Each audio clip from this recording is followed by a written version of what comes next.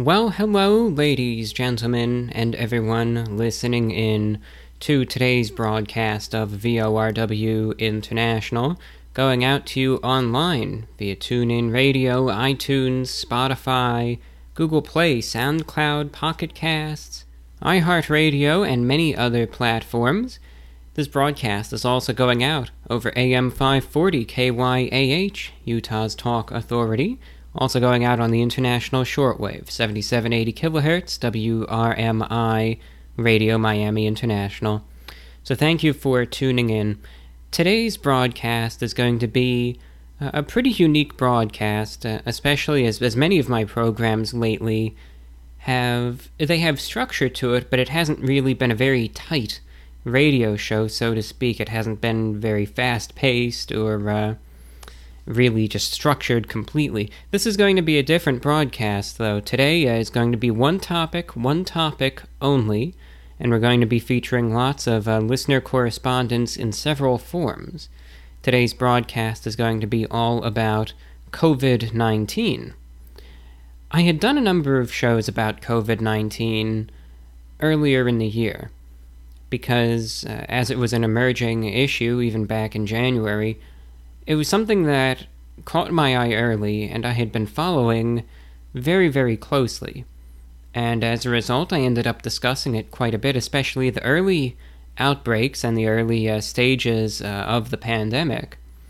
And I was continuing to discuss it until on YouTube didn't like whatever I said.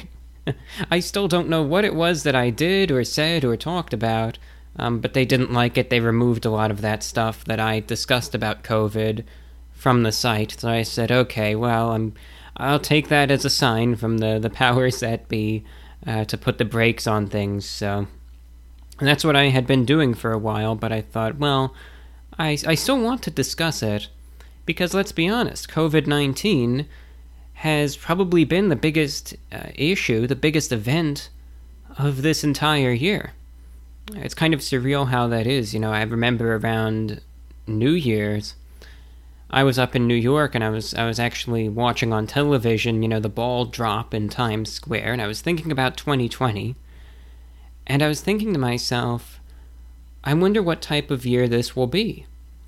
I had a feeling that it was going to be a big year, but I did not know, little did I know that it would be one in this regard. I thought it was really going to be a year centered around the presidential election exclusively. And I thought, it was going to get crazy, but it would just be, the partisan divide, etc. And I thought that's what the big issue of 2020 was going to be. I did not know that this was going to play out the way that it did. But obviously, coronavirus. Well, the respiratory virus, it originated, at least believed, in the Wuhan, China area. That's where the first outbreak was, starting in December of 2019, and then really ramping up in January of 2020. It then began spreading throughout the globe, starting major outbreaks in Iran, Italy, New York City, and then spreading rapidly around the world. It was declared a public health emergency of international concern by the World Health Organization on January 30th, 2020. It was declared a pandemic on March 11th. And currently, as of September 18th, there are over 30,400,000 confirmed cases of COVID-19 around the world, and 951 confirmed deaths. Of the 30 million cases, 22 million are recovered. Countries with the largest outbreaks include the United States, India, Brazil, Russia, followed by Peru, Colombia, Mexico, South Africa. Countries in Europe with large outbreaks also include Spain, France, the UK. Many other countries around the world also have had very large outbreaks. The pandemic has caused global social and economic disruption, including the largest global recession since the Great Depression, and according to estimates, up to 100 million people have fallen into extreme poverty. And as we know, authorities worldwide have responded to this by implementing travel restrictions, lockdowns, hazard controls, and many, many closures of all sorts of facilities, workplaces, schools, etc., to slow the spread of the disease. So it has really been, I think, a huge disruption to life. And I think if there's one thing that I think we could all collectively agree on, regardless of our personal views on this virus, I think we could all agree that it has had a huge impact on the world this year. It has been a crazy time, I'll tell you that. Certainly a crazy time. But because of the significance of this event, I wanted to do a broadcast where I focused on, well, what do you guys think about COVID-19? What do the listeners of this broadcast think about it? It's really just a broadcast for the next hour, an open forum for discussion on COVID-19, what your thoughts, your feelings on it are, whether you think it's an extremely serious issue or if you think it's all one big, blown out of proportion issue.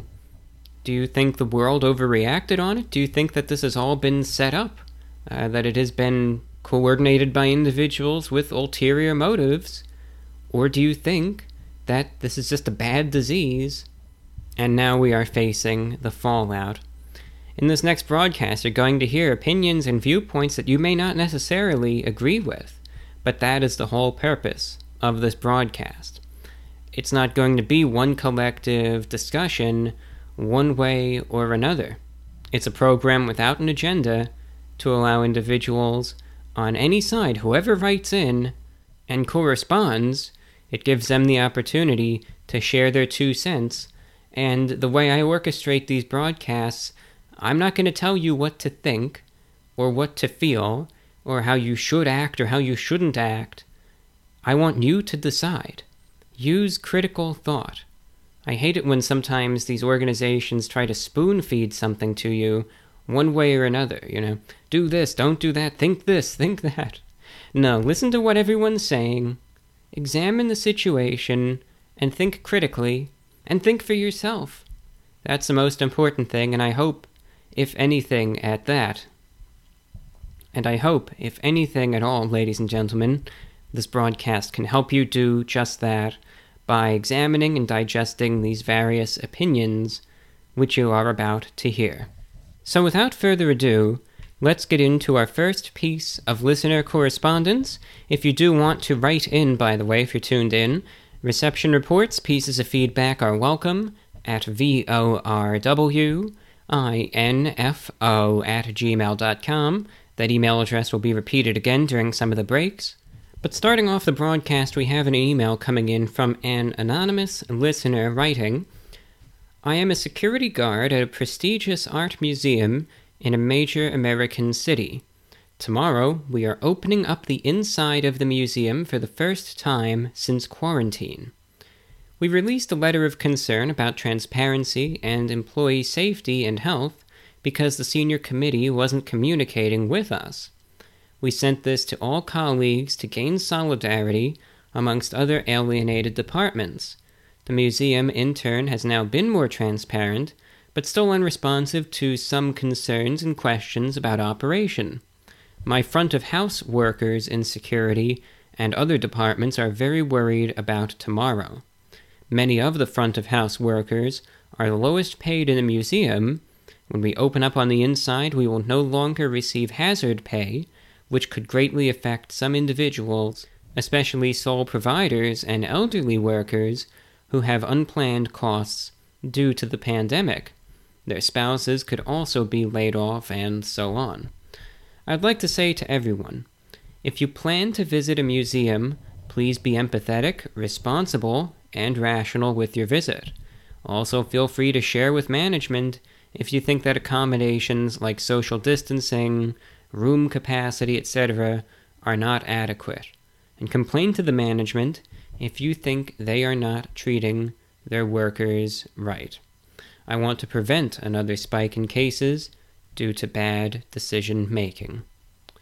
So that email came in from a listener, obviously works security at this art museum, and obviously has some frustrations between, communication issues, and it seems to me just different ideas and means of going about things.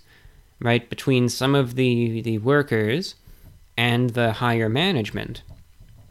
I think obviously the pandemic has really thrown off so many procedures this year that now you have all these different organizations trying to scramble how to cope, how to sufficiently do things at this point, how to abide by regulations, and how to encourage people to even show up in the first place. Obviously, so many places are really feeling the economic impact of this. And like you mentioned, the loss of hazard pay has, it's going to have impact. So what more can you say? But hopefully things will really get better, and hopefully there won't be any sort of spike in cases. But hopefully people will go to the art museum. Hopefully they will go, and they will be responsible, they will be civil, and they will be safe as well, and have a good time. Next email comes in from Jarrett in Ohio, writing, living in a more rural area of Ohio, we were one of the first states that shut down and started to quarantine. This was a great start, although the rest of America was iffy about doing this, and before you know it, it's been 6 months, and we're still in quarantine. What makes this quarantine rough is that everyone in these smaller towns and cities haven't had much of an outbreak in cases whatsoever. But since the rest of American cases keep going up, we still have to quarantine. All of these people who are quarantining in counties that have less than 500 cases total throughout COVID are just tired of staying at home, knowing there's nothing you can do to control the rest of America who are out in the big cities partying it up like nothing's wrong. I don't even know what the point of this email is. Maybe I'm just saying I'm upset with the way this was handled.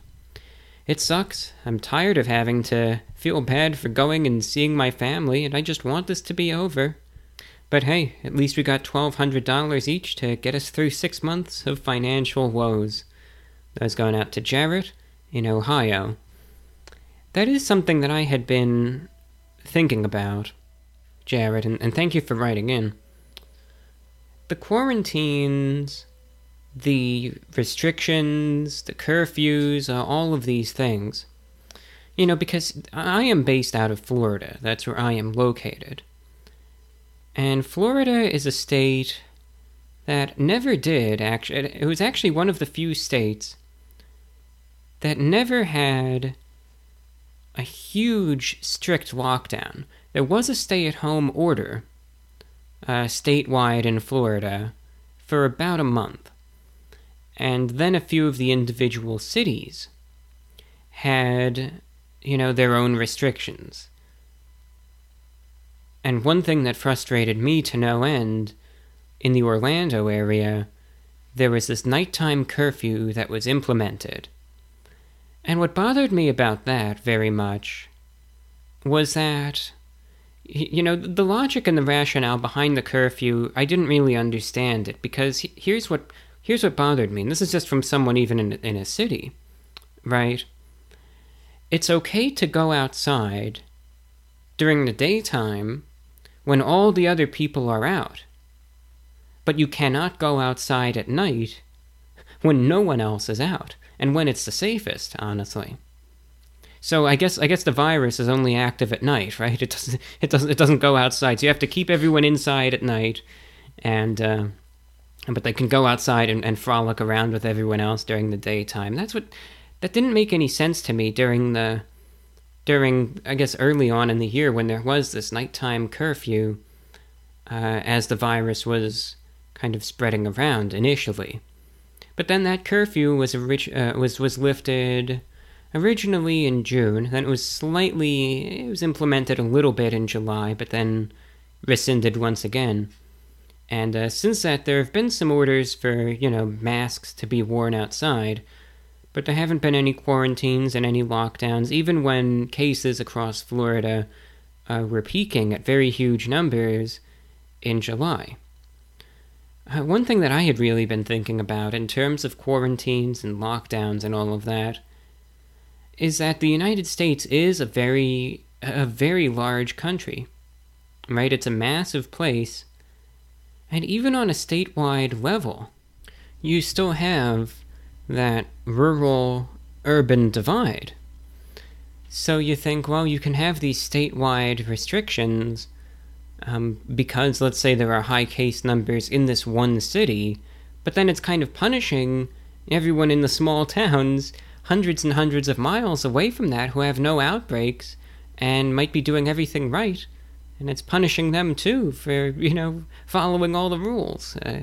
That definitely isn't fair. One thing that I had been thinking about that actually is that during July, when case numbers were really kind of going up in Florida, all of the major cities, so Tampa, Jacksonville, Orlando, Miami, all those four that were experiencing these large increases in COVID-19 infections. So the areas where the outbreaks were kind of had restrictions and lockdowns, etc., whereas it was up to the local governments. So what I'm trying to say is that you had the cities that had these increases in cases. They took the lockdowns, but a rural town, 250 miles away, did not lock down because they weren't necessarily affected. It was really in the hands of the local governments, but at least in Central Florida, the local governments, I think, handled it very nicely, as a matter of fact. I was very concerned that it would have gotten much, much worse, but the situation has improved. Because I think people really did take it seriously, and that really prevented any sort of collapse in the healthcare system, and everything was really under control. So personally, I think it should really be a case-by-case basis. It should not necessarily be you have to shut down the entire state. I think more or less focus on the areas where the worst outbreaks are and go from there. Even localized actions if needed, right? That's what I think anyway. And more important than that even is responsibility in both the local governments and the individuals in those areas as well. But my goodness, it certainly is frustrating though when you're out there, you're not really having to deal with anything and you still can't do anything. I imagine that must be very, very frustrating. I know I was quite frustrated when I couldn't go outside at night. Otherwise they said you can get arrested, you could get fined for even going outside at night. Absolutely, I was beyond frustrated with that, and you better believe the first night that curfew was lifted, because I'm a nighttime person, I was out. I was just going for a walk. I wasn't partying or anything, but it was just nice to have that lifted anyways, what I'm trying to say, because it was frustrating. Michael in Hollywood, California checks in. I'm writing in because I had the most horrifying of thoughts regarding the coronavirus and how our nation has been dealing with it. How is Black Friday going to go down? Every year we see stories about people getting trampled or fights breaking out over television. Now add a pandemic to the mix. As much as I want to believe corporations will favor exclusively online door deals, I fear that will not be the case, and a lot of unnecessary harm will come from it. I can't imagine how good a deal would be to even make me consider participating in Black Friday, let alone during a pandemic. Can you?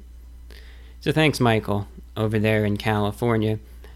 Black Friday has always been one of those, one of those corporate holidays that I've never once even considered going. I see these videos of people fighting over a television. It's just, it's barbaric, it's just the epitome of greed, the epitome of petty things, it's, do you realize what you're beating each other up for? It's, I don't know, it seems ridiculous to me, but interesting point. I think that you are going to see an increase in online shopping. I don't think that Black Friday is going to be at least as bad as some people think. I think you really are going to see a lot of online shopping this year. And, we're going to see what happens. But I think the sales are largely going to be online. But I would not be surprised if there end up being isolated incidents of, these large crowds and people bashing each other's heads in to get the latest gaming console or something, I wouldn't be surprised if you still see that this year, because some things never change. Pandemic or not, some things, they never change. Thanks for writing in. Next up, we have a piece of correspondence coming in from Nicole in Virginia. She's submitting her feedback in audio form. Welcome, Nicole, to the broadcast. Hello, I just wanted to talk about some of the good things, at least in my experience, that have occurred not necessarily due to the pandemic, but as a result of the quarantine. My perspective is from someone who is extremely introverted, by the way.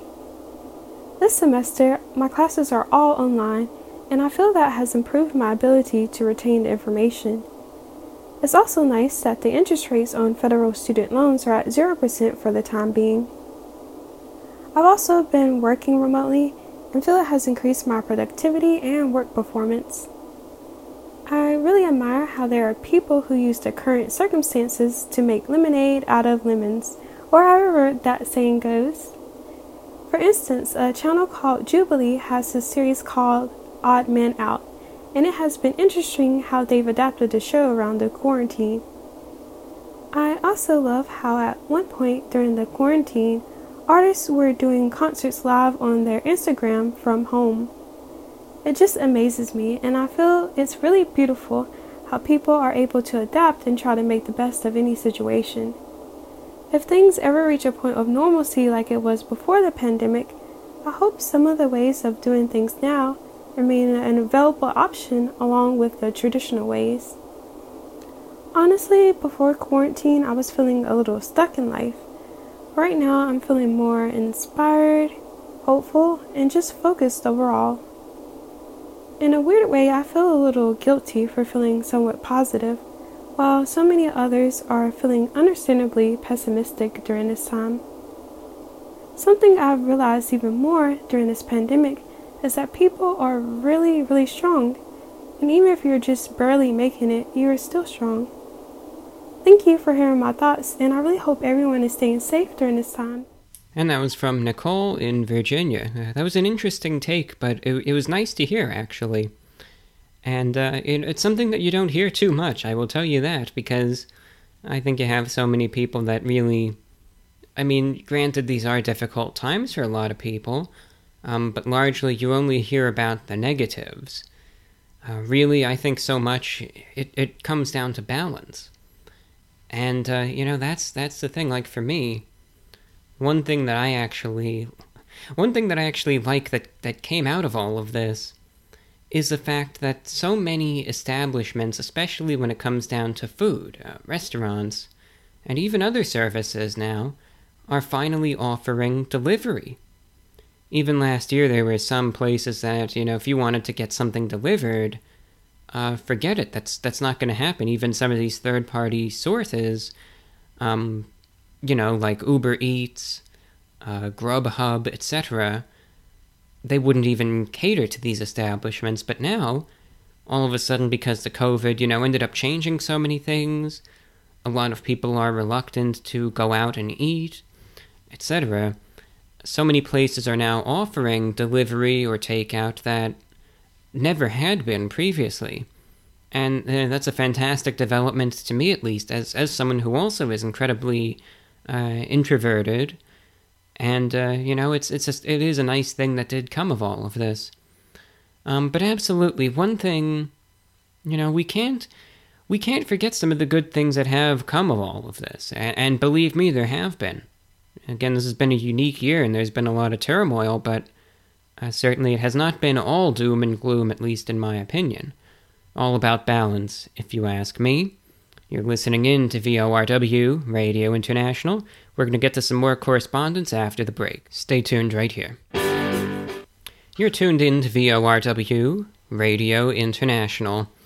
We are continuing our discussion on COVID-19, reading listener correspondence, and hearing what you guys have to say. Next email comes in from Cody in Ohio. My question for your coronavirus show: what is the number one thing we can do moving forward to prevent another pandemic from affecting us to the extent that COVID-19 has?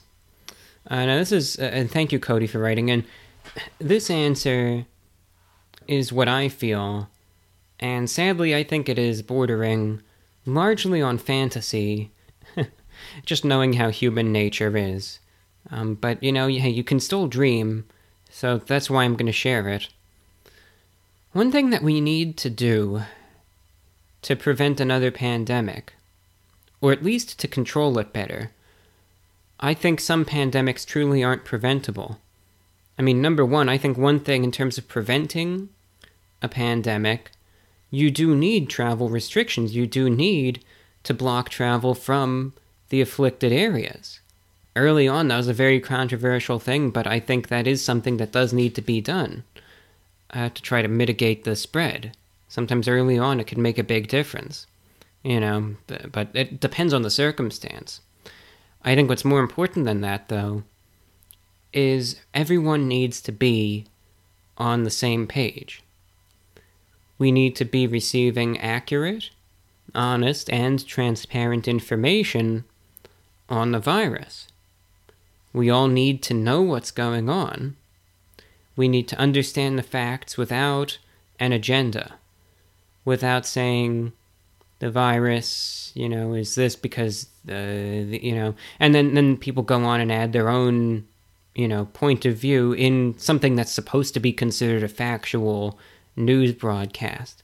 Save the opinions and arguing for the editorials, by all means, you have the freedom to do that, but I think the important hard news really should be delivered without spin and without overwhelming bias. I think everyone needs to be on the same page in terms of what the virus is and understanding it, and at the same time, we cannot be afraid to change our minds. Because in these sorts of situations with pandemics, situations change, viruses change. Viruses can mutate, they can have all sorts of very, very strange effects on individuals. Things that, especially if it's a novel virus, we never could have seen coming. And as a result, there will be changes, right? There will be changes. And that may result in changing your minds, changing your views on the virus, changing your actions toward it. And one thing, if need be, we cannot be afraid of changing our minds either. For instance, I'll give an example. If, let's say that there is a potential virus that begins to spread, and at first we all think that it's, very, very severe. But then it turns out later on that it actually isn't as bad as we initially think it to be, right? We shouldn't be afraid of admitting that maybe we overestimated it at first. Maybe it's not as bad as we think. Maybe there are still risks, but we shouldn't run around flailing and acting like it's the end of the world. And we shouldn't be afraid to change our views on it, if that's, reasonably backed up by the science. Conversely, if a virus starts out and we don't think that it's a big deal, and it turns into something that ends up being extremely serious, we need to admit that also, and then take the appropriate protocols as a result. We shouldn't just dig our heels in and say, no, I refuse to believe that it's stronger than we thought that it was, and just be defiant. We really, I think, need that transparency. We need to just take the facts for what they are and be on the same page. I think that would be the best solution. Do I think, like I said, knowing human nature, that would happen? No, I don't. I don't, but like I said, hey, you can dream, right? You can dream. This next email comes in from Petra. It's a bit long, but it has a lot of good information in it. It reads, "To explain my background, I'm a 23-year-old Irish girl living in France, and I work as a teacher in 3 different higher education establishments. Not as hectic as it sounds, I promise. This is my 2nd year as a teacher here, and this year's back-to-school season will be very different to last year's. Firstly, the 3 different establishments are all approaching this period differently. In one, I will be exclusively teaching via Zoom, Another will have obligatory masks for students and teachers, but no change in class size. And as of yesterday, the third establishment is closed until the end of September due to a worryingly high number of students who tested positive for the virus. Myself and colleagues are planning our syllabi to take into account the strong possibility that we will eventually have to switch to distance learning, which at least gives us a fallback as the situation develops. As a teacher, I am in two minds as to how I feel about all of this. On one hand, I am delighted to be able to get back to teaching in a real classroom environment, as I love my job and teaching online just isn't the same. I also think it's better for students to be present in the class as they can ask any questions they may have, discuss different topics with the teacher, and overall it seems to me far more conducive to learning. As a teacher, my primary concern is that my students can thrive and succeed, and I worry very much about students in primary, secondary, and tertiary education and the detrimental effect that this pandemic has had on their educational outcomes. In particular, students who come from socially and economically disadvantaged backgrounds. Education changes lives in the most tremendous of ways, and taking that away is sure to have potentially catastrophic consequences. But while that may be the case, I also worry for the health of my colleagues and students. Putting a large number of people in a room for up to 2 hours while the virus is circulating is a ticking time bomb. I know that certain teachers who are older or at risk can apply to teach online, which I think is correct due to their vulnerable situation.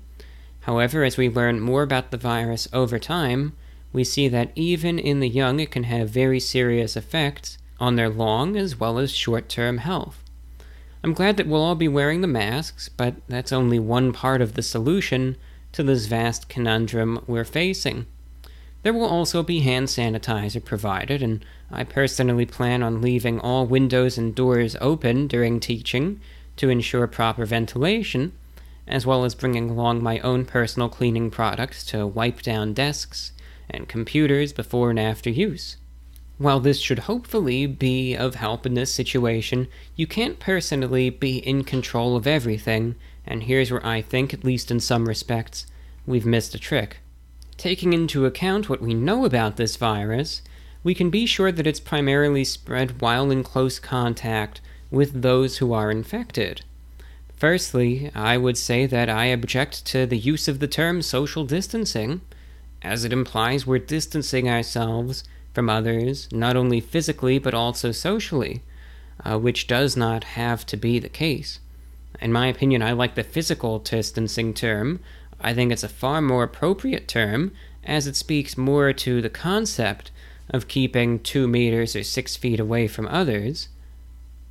Moreover, in this milieu of social distancing, I worry about what effect this will have on our own social bonds in the near to mid-future, primarily in that I fear we are becoming a far more individualistic society.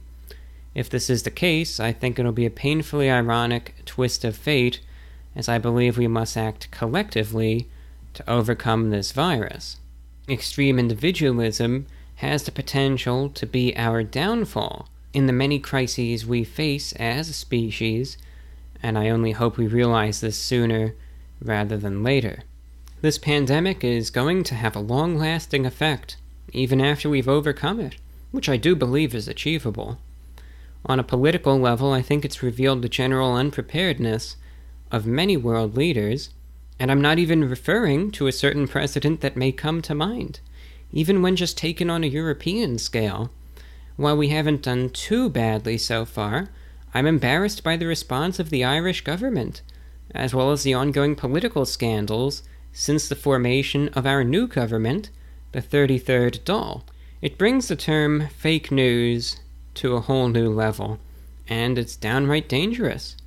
I'm not a scientist, but I trust that when an expert tells me to wear a mask to prevent spreading the virus, it's for the benefit of me and everyone around me. And it just saddens me that things that should be as apolitical as masks and vaccines have become potentially polarizing.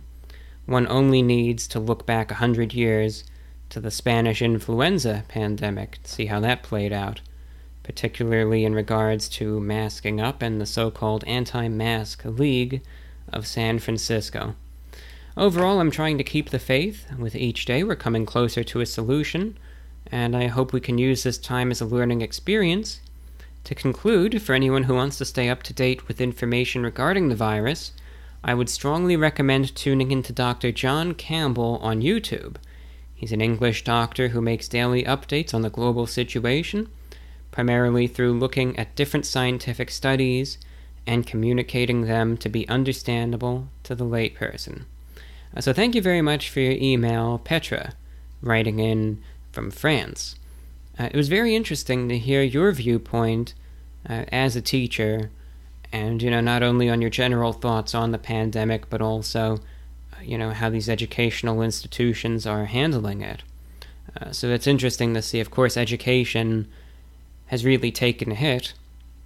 Me personally, I hope that there are ways for in-person learning to take place. I like you said, I know that nothing is perfect, but you can take as many precautions as you can. One thing that I like here in Florida, at least, is that they're giving people the opportunity. If you want to do in-person learning, you can. But if you want to stay at home and, just do the classes online, you can do that as well.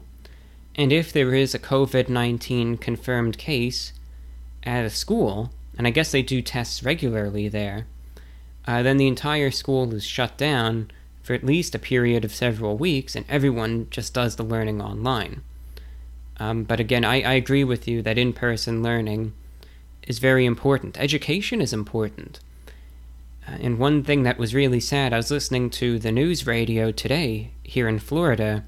They were saying that apparently in Tampa, Florida, there are 7,000 students who I guess are supposed to be taking classes online and aren't even enrolled in one single class. I guess they're just sitting home and doing nothing all day, not even learning anything. They're supposed to be at school, they're supposed to be doing something, and that's 7,000 students not even getting any education whatsoever.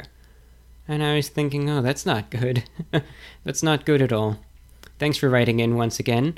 Now we have a piece of audio feedback coming in from a listener who'd like to be referred to as DG. Hello. Just for this conversation, my initials are DG. I've been with Emergency Medical Services for 27 years. I'm not a doctor, I'm not a scientist, I'm not a virologist. However, I do know some things. What is the coronavirus? First and foremost, what is it not? That's vitally important, because if we're going to be on the same path and do something about this and be successful, we need to all agree on one thing. What is it not? It is not 5G. It is not a conspiracy by the Democratic Party. It is not a plan to remove Trump from office or make him look bad. It's not some kind of plot by the CEOs of vaccine companies to make money.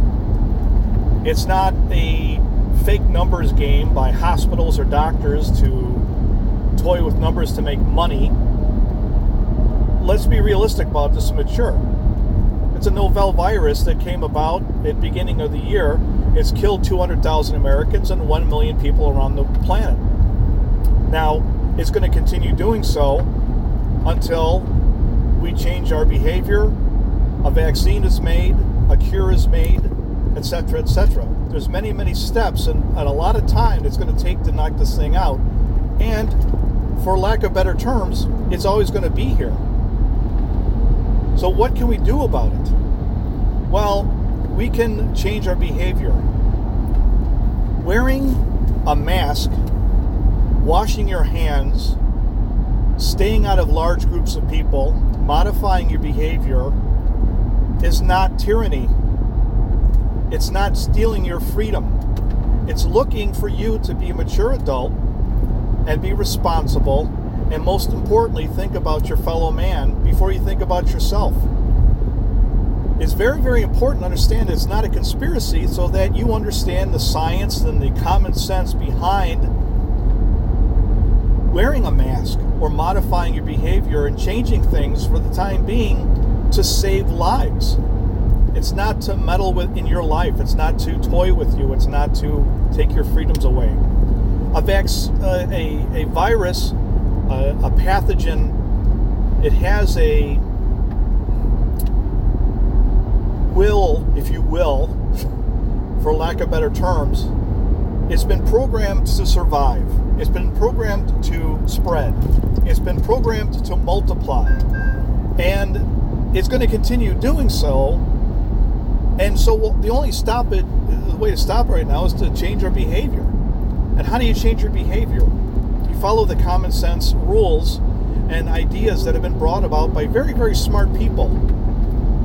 I would never go to a politician and ask him how to fix my car. I'd never go to a politician and ask him on my health concerns. I don't know why a lot of people are looking to the wrong people for answers. If you want to know something about a disease, your health, or how to stay healthy, or what to do about it, go to reputable sources, go to people who know, go to people who don't have something to gain or to lose by this. Please think about your fellow man. You're not immune. I'm not immune. No one's immune. And just because of a person's age doesn't mean anything. This virus can either not affect you, give you mild symptoms, moderate, severe, or even kill you. And you're not going to know until you get it.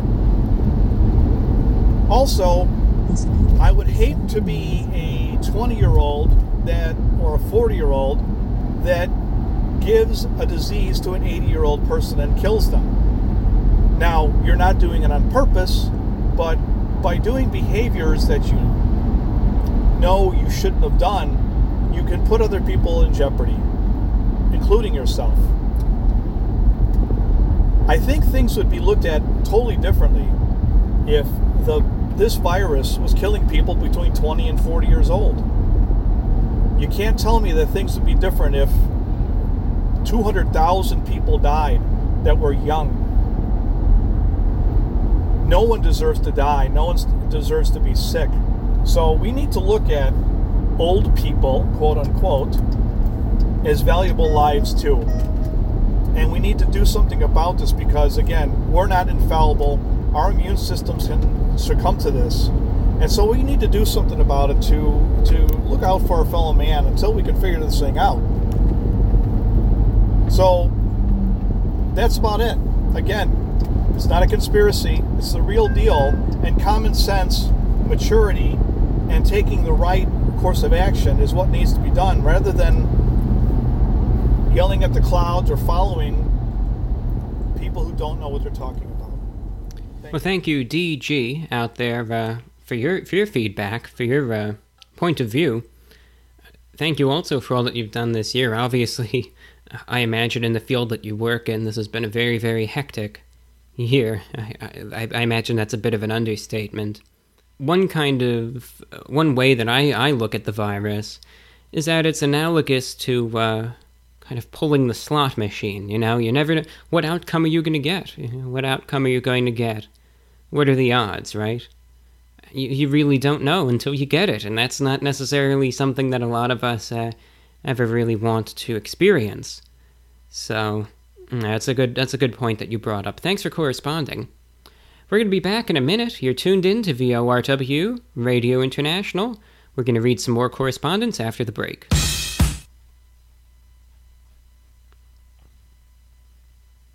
Mina in Japan is writing in.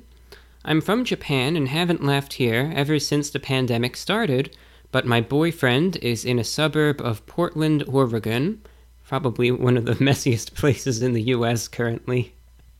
I'm sorry to interject, I couldn't help but laugh at this. That's very true. Portland has been through some very, very difficult times with the riots and then, of course, the wildfire impacts, especially in the surrounding area. But continuing with the email, so it has been incredibly hard for both of us. We haven't seen each other for over a year now, and not knowing how much longer we have to wait terrifies us. In Japan, it's extremely rare to see someone without a mask in public, even outside. Even people jogging wear a mask, so it feels really safe to be out. I have to take a train every day to commute to work, and at first I was really scared, but now I don't even mind being in a little crowded place, because here people are very respectful. Or maybe it could be because they're afraid of what other people think about them. That's how Japanese people are. On the other hand, though, I am aware that some American people do not like to be forced to wear a mask, and that they think it's useless according to scientists. However, I do think that until there is no safe vaccine found, or anything you can do to be 100% sure you don't get it, it's the best idea to try and do everything you can. Wear a mask, wash your hands thoroughly and often, keep things clean and sanitary, etc. That way people in Japan can do most activities without worrying too much, such as hanging out with friends and traveling. You are not expected to travel to rural areas, though, because they have fewer cases of the virus, and you don't want to take it with you in case you have it. I'm not trying to say masks are everything, or are magical, or they are the only way to lower the possibility of getting or spreading the virus, or that this COVID-19 is the world's most dangerous virus. No. But until we have a vaccine and we know a lot more about the virus, I think being respectful and wearing a mask, even just for the sake of others, if not for yourself, is the right thing to do. If you can't do that simple of a thing, it's really selfish in my opinion. Some people are at a higher risk of dying from it. For example, my boyfriend's mother is not in a healthy state, and she has to visit the hospital every week or so. Of course, people have a right to decide what they do and what they don't, but I just wish more people could be respectful, is all. Also, I hope I didn't offend anyone from America if you decide to read this on your show. Thank you, Mina, in Japan. No, I mean, I think that was a very sensible email, and I already gave the disclaimer at the beginning of the broadcast that, you might hear things that you don't agree with in the show. So all is good there. But really, I mean, I agree with your sentiment, especially what you said at the end, People have a right to decide what they do and what they don't, but I wish more people could be respectful. I agree with that completely. My views on mask wearing, personally, do I wear a mask when I go out? I do, if I'm going out and I have to go into a store or something, I always keep the mask on. It's comfortable. I mean, I really don't have a problem with it, and I don't see it as much of an issue. But my personal view on the wearing of masks, I think, you have the viewpoints in the U.S. The thing about the U.S. Is that a lot of things nowadays, at least by society, get pushed in one way or another. It's like, some of the leading views are like, you should never have to wear a mask, ever, or you should be forced to wear a mask, even at the risk of legal consequences at all times. And I guess my viewpoint, personally, is a bit of a moderate balance between the two. I strongly recommend that people should wear masks, but I don't think that you should ever be forced to have to wear one at the risk of legal repercussions. Now, that's just my opinion. People will disagree, like I said, but those are my 2 cents, and that's just what I've thought this entire time. I even gave a 45-minute long discussion, I think months ago, about mask wearing, about how I was disappointed that it became such a polarizing political issue, and that you have just these extreme views, one or the other. I think, don't wear one if you really, really don't want to wear one, but I strongly advise that you do. It's just a piece of fabric. You put it on your face even for a couple minutes, that's it, then you could take it off, throw it in the garbage, and not have to worry about it again. It's really not the end of the world when it comes down to it. There's many other problems that we should really be looking at right now. That's just my viewpoint, anyway. Thanks for writing in. Next up, we have a piece of feedback, again recorded as audio, coming in from Cameron. take it away. Hey, Review Bra. My name is Cameron from San Jose, California, and I wanted to quickly give my opinions regarding COVID-19. I believe COVID-19 is a huge pyramid scheme set up by Big Pharma to profit heavily, combined with a political smear campaign set up by the U.S. Democrats, topped off with an attempt to put a surveillance society on the foremost democracy in the world by the New World Order, the global elitists, and the communists who basically have a conquer or be conquered attitude and find that the United States of America is the greatest threat to their global domination in the future.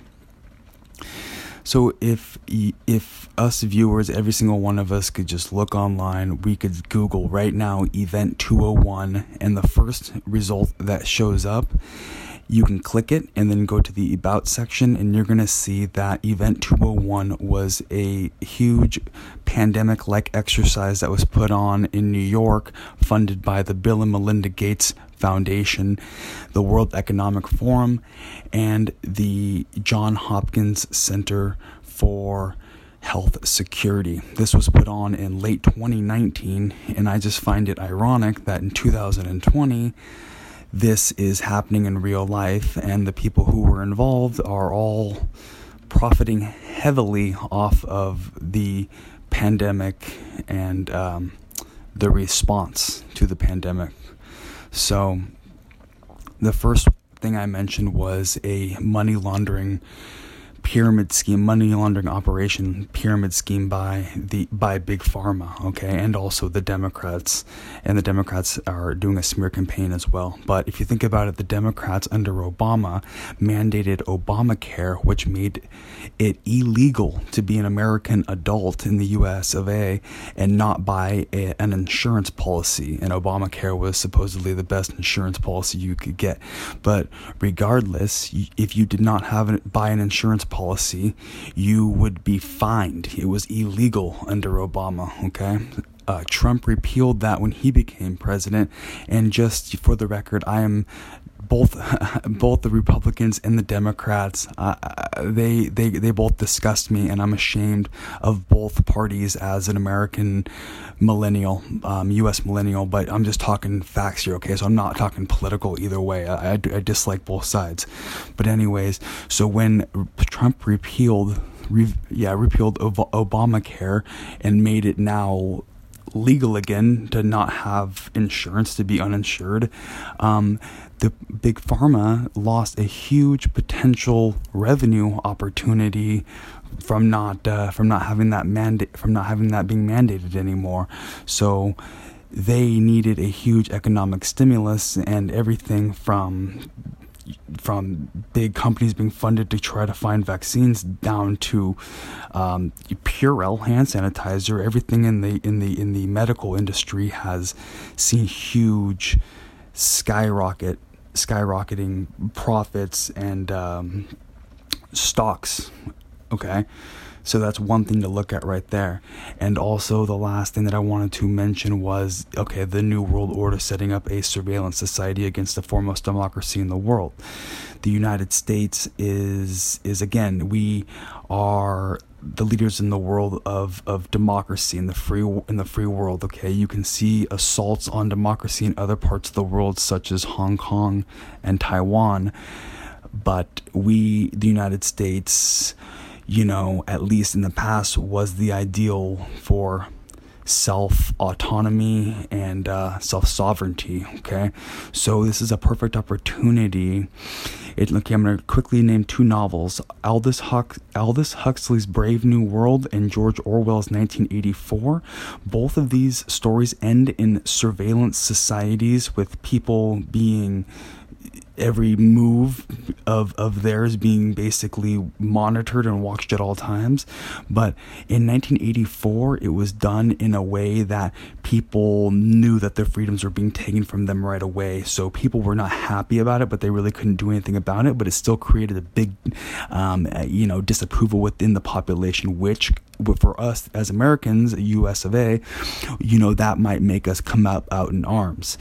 In Aldous Huxley's Brave New World, people people begged for their freedoms and liberties to be taken away so they can have a little more security. And I find that's what's going on here with COVID-19.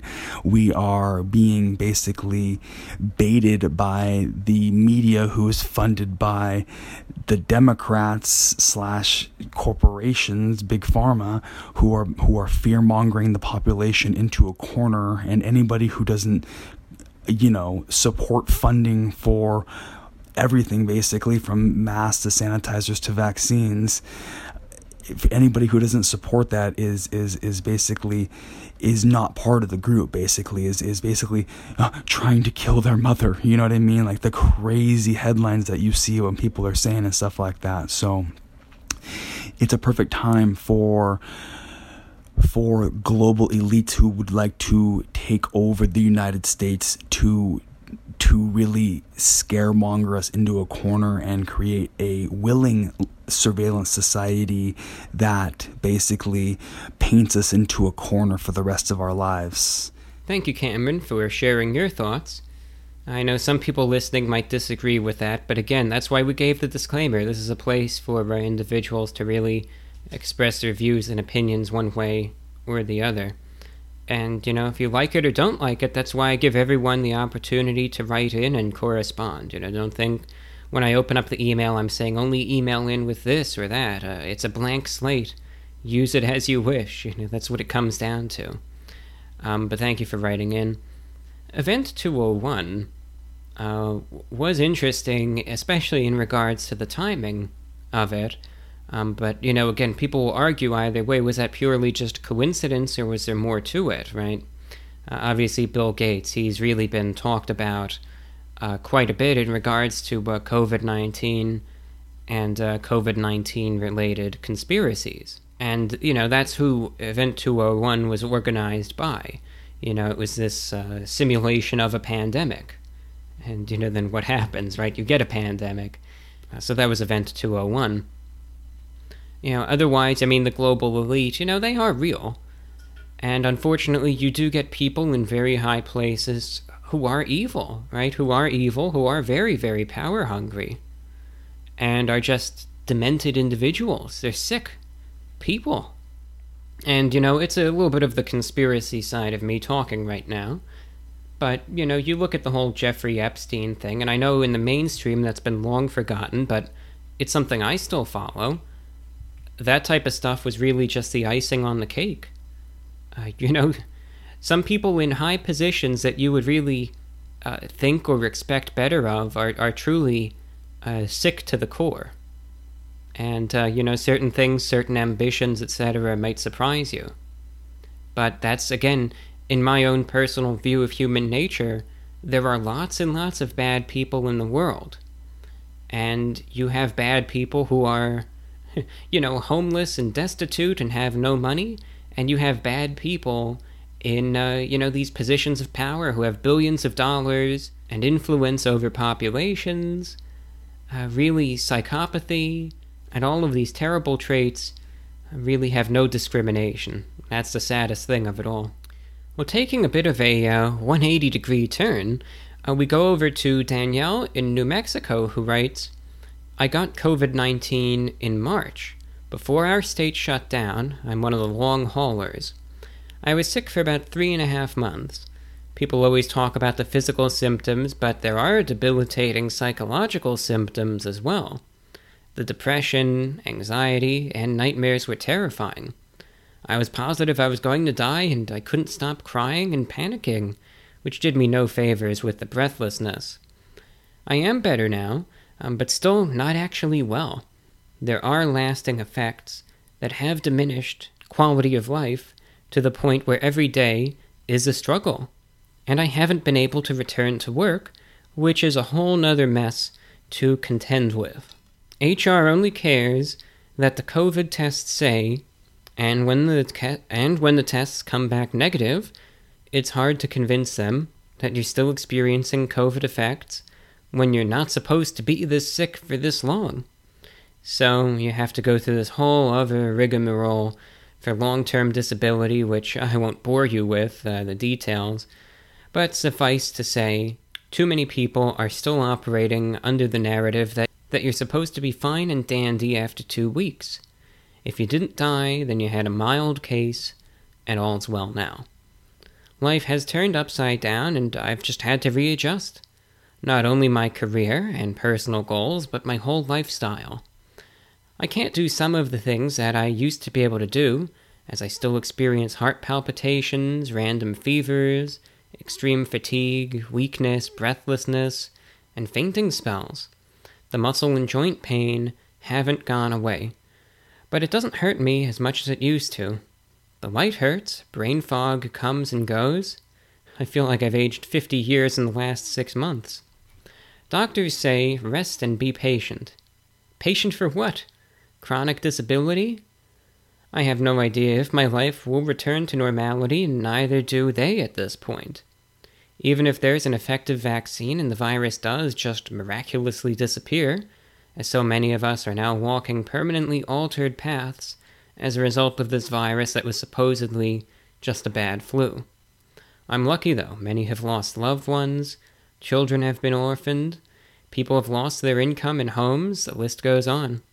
Words can't describe how infuriating it is to hear people politicizing masks and having COVID parties and generally treating the whole thing as it's a joke. As I can assure you, it is no joke. And in order to get better from this, there has to be an environment where getting better is actually possible. COVID doesn't exist in a vacuum. People need to distance and wear their damn masks. Government leaders need to stop making the decisions that they are. Doctors need to listen to their patients. Healthcare needs to be accessible. Employers need to get with the times as far as flexibility and sick leave. And we all need to depend on one another. So I guess we're screwed. There's not a whole lot of relief for us long haulers right now other than online support groups. I found some of the most helpful people are those having suffered from chronic pain and disabilities for years and are already familiar with how to navigate this type of life. I can only hope this whole debacle will serve as a catalyst for making some much-needed changes on a societal level. On a bright side, this is the dawning of the age of the introvert. Fellow introverts rejoice with me at finally having legitimate excuses to stay the F away from people. Thank you, Danielle, in New Mexico. It's always nice to hear from you, and I'm sorry that you ended up with, it sounds to me, a very severe case of COVID-19. And, as I've researched this, as I've read, sadly, cases similar to yours. And I know, like you said, you've looked at these support groups. You know that this has happened, to, unfortunately, a lot of people. It's not, there's this misconception, you get sick, you sit around, and 2 weeks later you get better.